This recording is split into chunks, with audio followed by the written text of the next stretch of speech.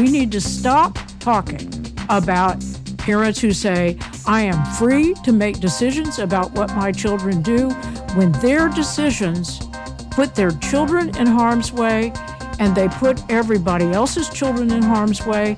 That's not the right issue. The issue that we really need to be talking about is responsibility. Welcome to the award-winning podcast, Lawyer to Lawyer, with J. Craig Williams, bringing you the latest legal news and observations with the leading experts in the legal profession. You're listening to Legal Talk Network. Welcome to Lawyer on the Legal Talk Network. I'm Craig Williams, coming to you from Southern California. I write a blog named May It Please the Court and have two books out titled How to Get Sued and The Sled. Well, as students across the country return to classrooms, the controversy surrounding masks has reached a fever pitch. In at least 14 states, lawsuits have been filed either for or against masks in schools. This has led to protests, litigation, and even violence. Just this week, the United States Department of Education's Office for Civil Rights launched investigations into 5 states that have banned mask mandates in schools, alleging that governors are creating an unsafe learning environment for students with disabilities. So today on Lawyer to Lawyer, we're going to take a look at the mask controversy in schools and communities across the United States. We'll be discussing mask mandates, public health law, and litigation surrounding these issues with a woman who's both a law professor and a medical professor, as well as a lawyer and a doctor.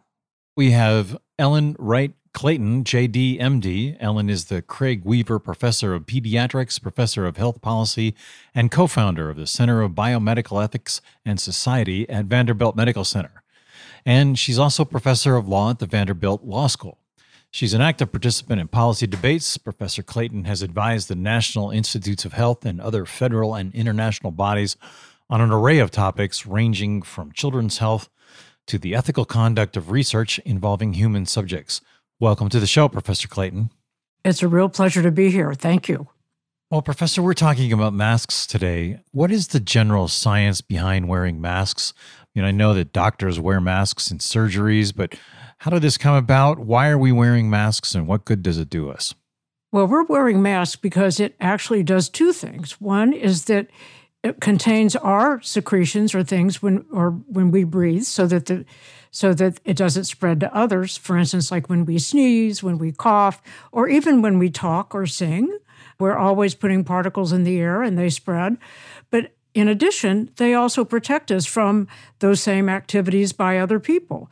So we wear masks both to protect ourselves and increasingly to protect other people from the spread of this really terrible pandemic that we're currently facing. I've seen some news articles about the proficiency of masks in keeping the virus out, and I've seen some that have said on the side of your mouth, especially with the paper masks that you see the doctors wear in surgeries, that those are not necessarily as effective as an N95 or, for that matter, even a homemade cloth mask. What's the relative viability of each one of the masks that we see out there, and why should we be using one over the other? Well, the N95s are clearly the most effective because they fit most closely and because they have multiple layers that are really designed to really prevent any sort of spread and any sort of, particles coming into our own mouths. Surgical masks actually do fairly well, but they're not as effective because they don't fit as tightly, because they don't have as many layers. But it's also becoming increasingly clear that they are a lot more effective than nothing, and a lot more effective than even single-layer cloth masks. And so one of the things that is a viable option for many people is to wear a surgical mask with a cloth mask on top of it. I think what's becoming also clear is that single-layer cloth masks are really not as effective as you'd like, but any mask is better than no mask. That's really clear. The other thing that is clear is that the valved masks, the ones that have those little pieces of plastic on the side, are good at protecting the wearer. they are not good at protecting others, because the way those masks work and the reason they make them more comfortable for the wearer is that what they breathe out is then vented out and therefore spread to others. So if what you're trying to do with a mask is to protect other people in addition to yourself, the valve masks are not a great way to go. Well, and I've also seen some people wearing, the famous bandana from the Old West where it hangs down, above their nose and around their ears and hangs down almost to their chest. Looks like it has good coverage, but what's the efficacy of that? Well, it's more limited. And the reason that it's more limited is that in order to contain what you breathe out, it has to fit firmly to your body somewhere.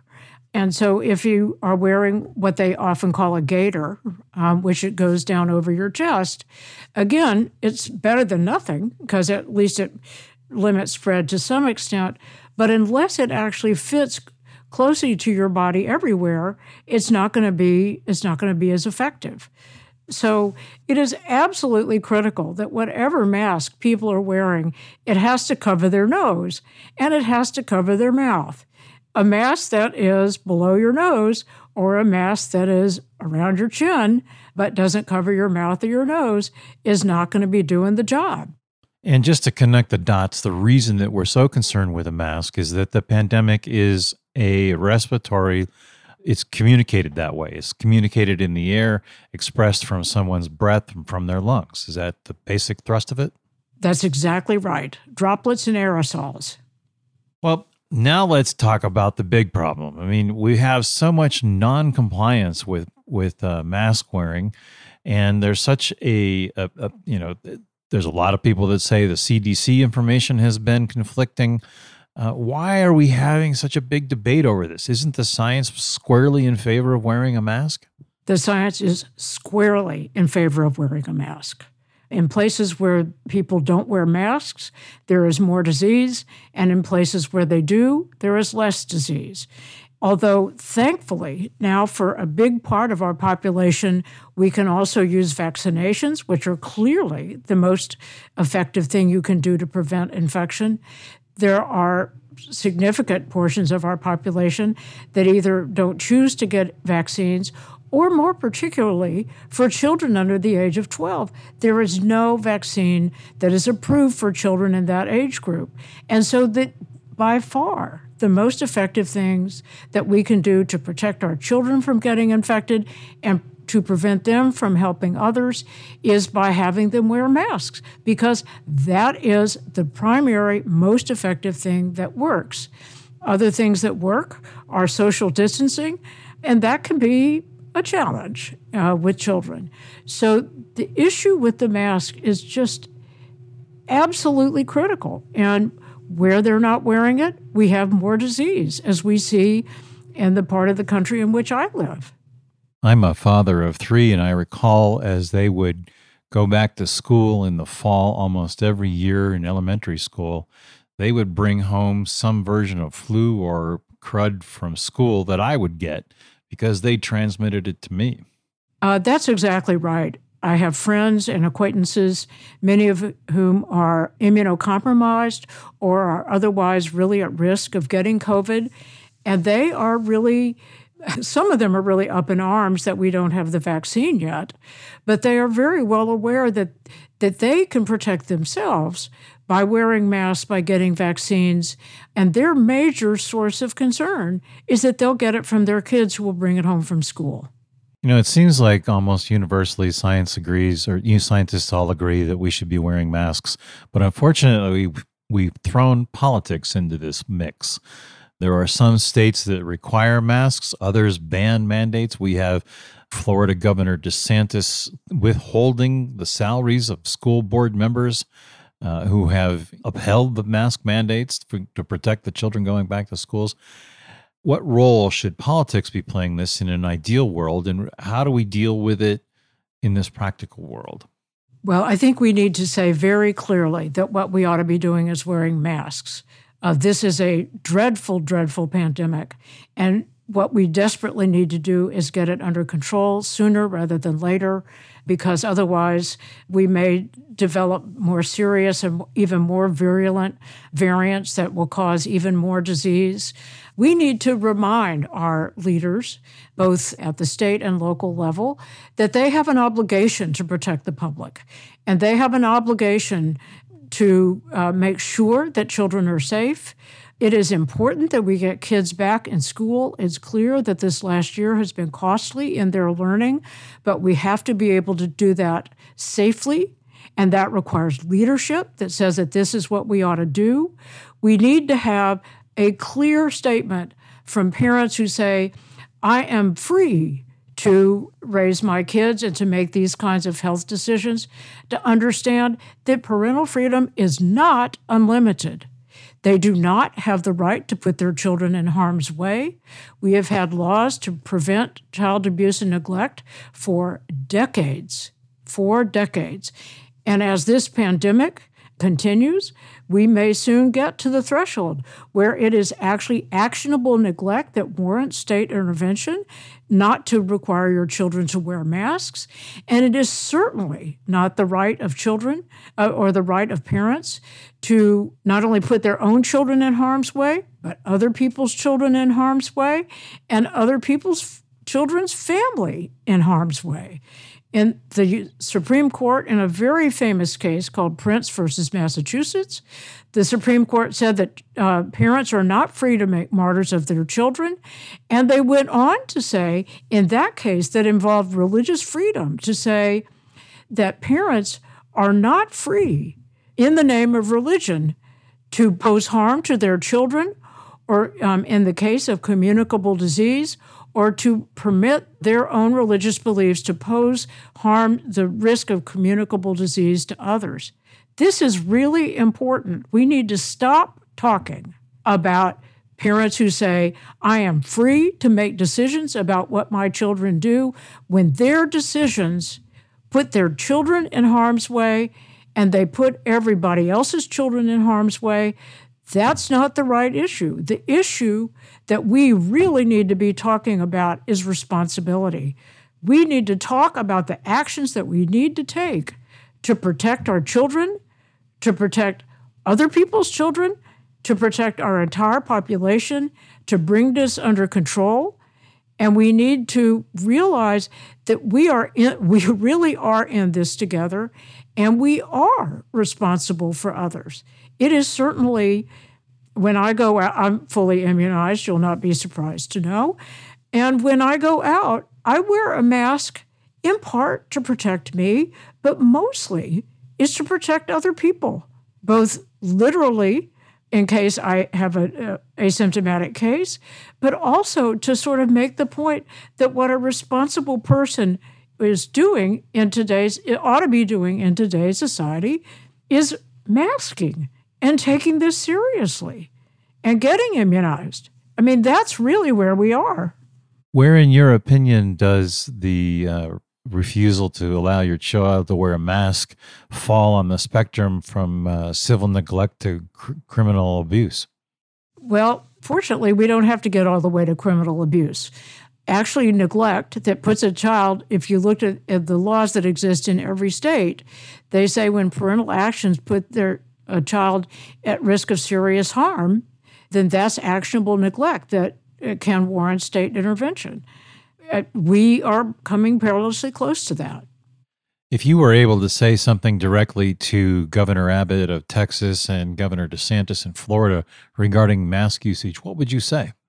What I would say is the data are clear, and that you need to tell the people in your state that they need to do this because they are responsible for all people. They are responsible for protecting their own children and protecting everyone else as well. And to have a ban on masks is irresponsible, and they are not meeting their obligations as leaders who have an obligation to protect the safety of their citizenry. They are abdicating that responsibility, and they need to face up to it. And they need to say, people, you have to be responsible. How would we go about taking this political aspect of what DeSantis and Abbott are doing? How do we get this out of the equation so that we can just focus on the science? Oh boy, I think it's going to be hard to get it out of the equation. I think that the new actions that are being considered by the Department of Justice civil rights movement is actually going to be an interesting step. As I know you know, the Department of Justice is looking into states like Texas, Florida, Tennessee, and a number of others that are allowing or getting in the way of mask mandates and saying that they are failing to protect the interests of children with disabilities, both under the Americans with Disabilities Act and the Individuals with Disabilities Education Act. And I think that what they are saying there is that these kids have a right to go to school and to have a free, appropriate public education, and that they have to be kept safe, and that by getting in the way of mask mandates, you are putting these children in harm's way, in particular in harm's way. I think that's really important. I'm a strong advocate of the rights of individuals with disabilities. I think it is actually a great feature of our government that we have that commitment. And then I think actually a nice side benefit of that is that if it becomes the case that everyone has to wear masks and that people are encouraged, once the vaccines become available for younger children, to get those as well, that the nice side benefit of that is that those are lawsuits that will lift all boats, that will protect all children and not just children with disabilities. But I think we need to change our discourse in our country and say, we have to care about other people, and you can look to teachings of virtually every different religious tradition that says that we are to love our neighbors, that we are to care for our neighbors, and that is what we ought to do. And that the idea that we're free to do whatever we want without regard to the interests of others is just selfish. Well, the one thing as a lawyer that has bothered me in this entire discussion, that there has not been anyone speaking on behalf of the children. Seems like that's going to be what the civil rights case is about. That will certainly be what that's about. And actually and I think that one of the reasons they're seeing a lot of the cases being brought both by the Justice Department and by parents of children with disabilities is that they have a ready lever to move the world. That I think parents in general, many parents really, really want masks. And many parents really, really want vaccinations for their kids. And in fact, one of the things that we're dealing with in the pediatric community is that many parents are going to the pediatrician and saying, please just give me a mini dose of Pfizer for my children. And the FDA, I think very rightly, is saying, we don't know what the right dose is. Please don't do that. And so I think that what we need to do is to get the parents who want their kids to be protected out there voicing their opinions. They are doing that, but their voices are being shouted down in some of these forums by the parents who say, you're interfering with my rights as a parent. And the problem with those folks is that they misconceive what their rights are. They have many rights with regard to raising their children, but they do not have a right to allow their own children to be sick, and they do not have a right to make other children sick. That is not a right that parents have. Help me understand here what the argument is. I mean, I've seen the no shoes, no shirt, no service signs in a restaurant, not a far stretch to add a mask to that. You wear seatbelts in a car. Your kids are in safety seats. There's all types of restrictions. What is the argument against the mask? They think that it will bother their children. And the fact is, it will bother their children only because it bothers them. There are a few medical contraindications to masks. They are breathtakingly few. But for other children, if they see their friends doing it, and if their parents tell them that this is the right thing to do, and if their teachers tell them the right thing to do, then they'll do it. And many of them do. So it is a failure of leadership.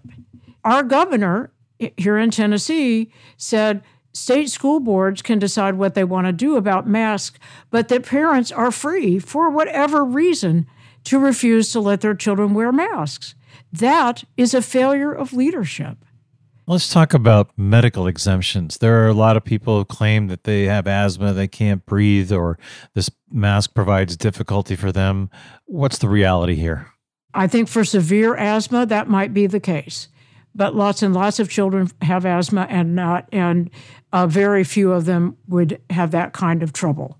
So again, I think this is an area where parents are bringing a lot of pressure on pediatricians to say that the child shouldn't be wearing a mask.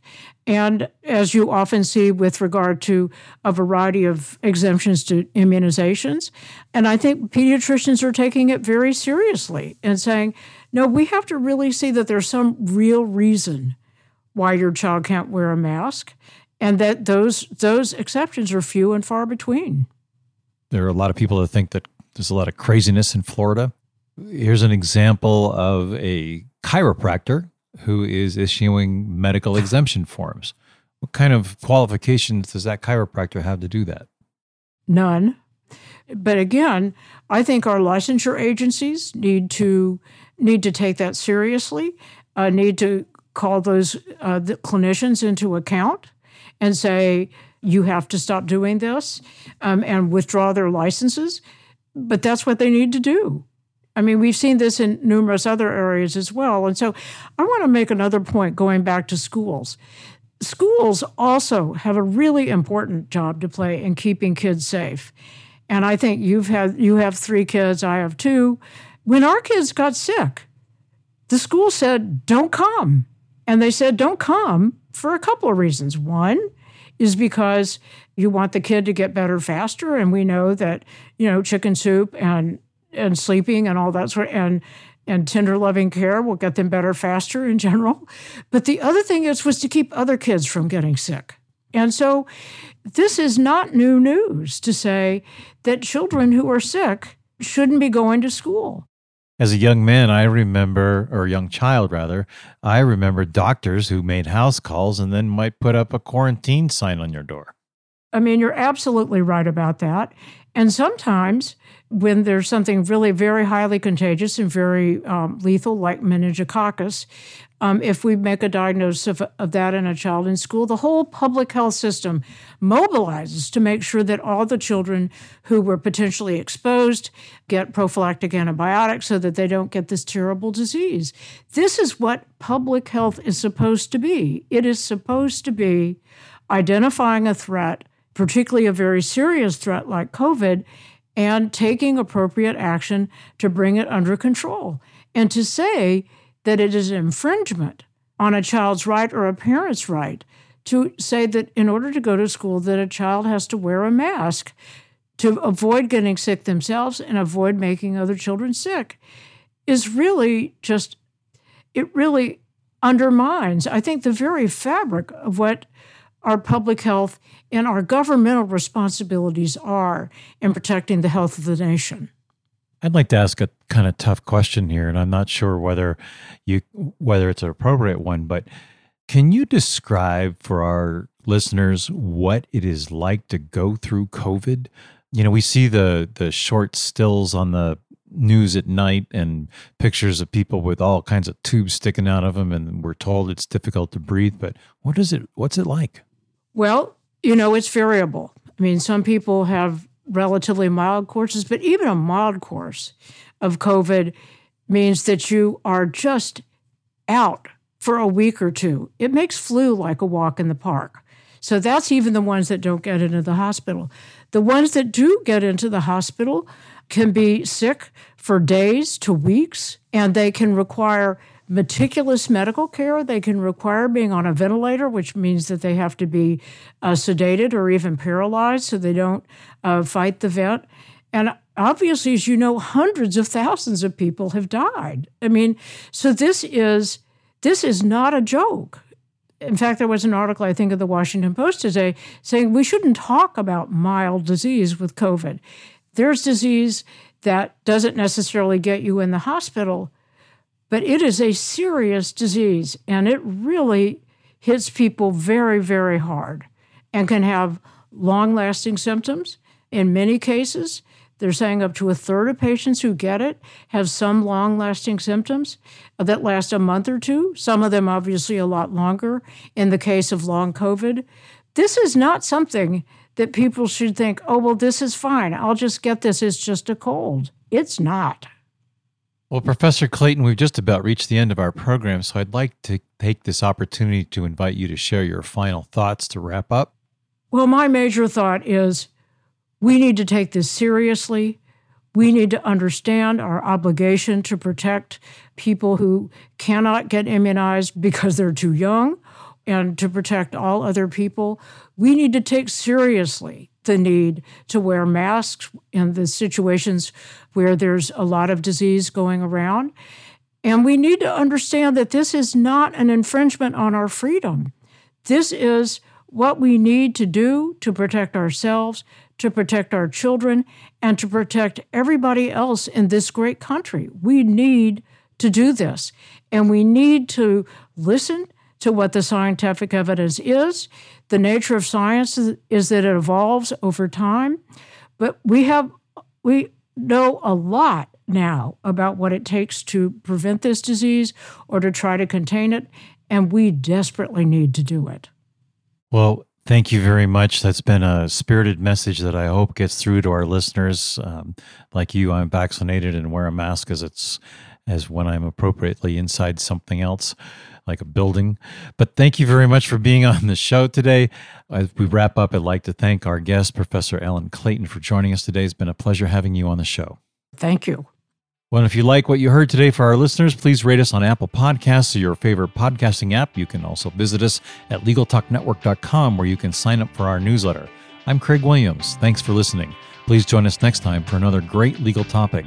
When you want legal, think lawyer to lawyer. Thanks for listening to Lawyer, produced by the broadcast professionals at Legal Talk Network. Subscribe to the RSS feed on LegalTalkNetwork.com or in iTunes. The views expressed by the participants of this program are their own and do not represent the views of, nor are they endorsed by, Legal Talk Network, its officers, directors, employees, agents, representatives, shareholders, and subsidiaries. None of the content should be considered legal advice. As always, consult a lawyer.